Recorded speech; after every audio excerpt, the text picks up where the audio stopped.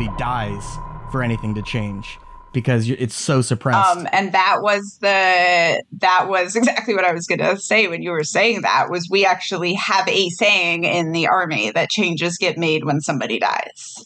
So like my group of women were sent out, and I write about this in the book, right? Like the bulletproof plate that they were issuing to soldiers, all soldiers, only works for men because it's supposed to sit flush against your torso.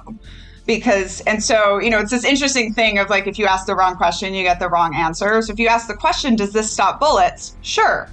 That seems to be gender neutral. However, the impact can make a concussion and it can kill you anyways.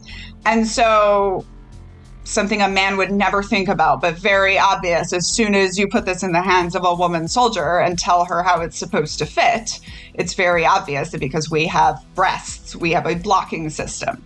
So, and I think this was one of the fastest time the military turned it around, because we were going out, I believe two women were killed, and 2 years later we had a vest that worked better for women. But yes, when what you see between these groups is it's usually this interesting mix of like charismatic authority. Like you were saying, the person in leadership can do almost anything they want and make almost any changes they want. But for the rest of the group, for the larger organization to get changes made, there has to be these big, serious kinds of things. And funny story, I'm telling in my next book, our prophet actually told his wife to just not tell anyone that he died and just keep leading the cult as him forever. Wow. And she chose to do it anyways because she felt sure that she was going to be able to keep her, absolute iron grip on control. And I know this story because my mom was a secretary in the room at the time. And so she ends up telling everyone, and she ends up, like you said, like making all these changes. And in my opinion, she did the wrong thing. It was the beginning of the end, because she gave a charter of rights. She took a society of 10,000 people that for 30 years had given up every concept of having rights whatsoever. And then she gave them rights. And once you do that, people are going to start asking for more rights. People are going to start questioning other things. And so it was, even in this document, she gave us the right to question, but it had to be done in a way that didn't sow division in the group. So they were still trying to maintain their control. But I think once you give your people the right to question the leader, you no longer have dictatorship. You no longer have coercive authority because your people have the right to question, right? Going back to what we were talking about. Oh, yeah. I mean, it sounds exactly like Gorbachev in the 90s.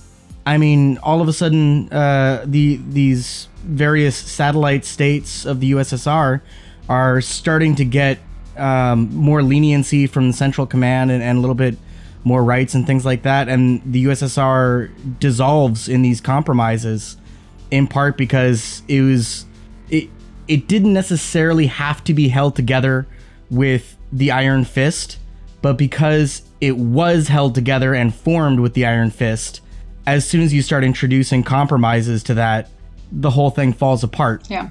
Yeah. And a good, analogy that we are seeing right now is Shiny Happy People, the documentary about Christian fundamentalism. And they, Tia Levings, who has a great book coming out next year called A Well-Trained Wife, about all of this. And she's in the documentary, and she always stresses, like, we didn't live in the same America. We had no rights, right? Like, she wasn't allowed to vote by her husband, who's essentially the ruler of her cult. Because if you let the woman, many conservative controlling men think that they can control what their spouse is voting on. But once you're in the voting booth, you can't.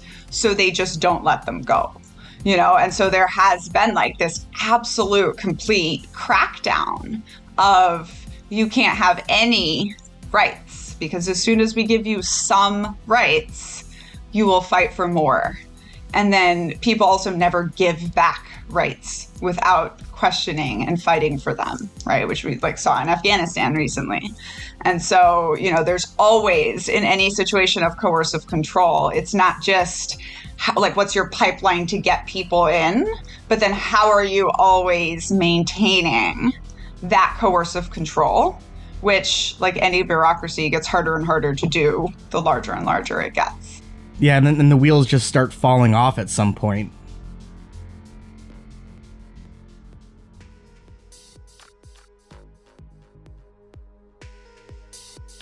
You've been listening to a sample of a Wet Wired Premium episode. To listen to this entire episode and to hear our entire back catalog, you can subscribe on Patreon for just $5 a month. We also have a limited number of $3 a month True Believer memberships, but when those run out, they are gone. Thank you for helping us keep Wet Wired editorially independent and ad-free.